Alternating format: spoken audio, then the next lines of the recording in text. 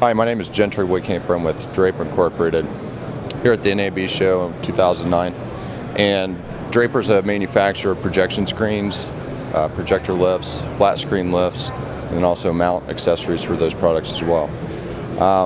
At the show this year, we're focusing on a few things with the projection screens, mainly the ability to adjust limit switches on motorized screens from the wall switch. Nice feature that's built in. No longer have to adjust limit switches up by the motor.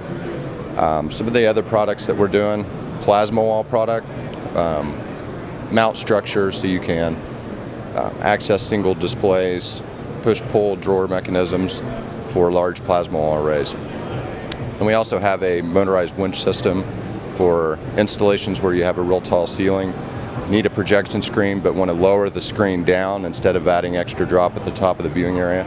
It can also be used for lighting truss, speaker clusters, and anything else in a high ceiling environment. As you can see here, motorized winch and a what we call posi spool that drives the product. Steel cables drop down up to 35 feet and you can easily adjust that to any level that you want. This system here would hold up to 1,500 pounds. So a really capable product for handling a lot of different installations. We have it mounted here with our Paragon screen, which is our largest motorized screen.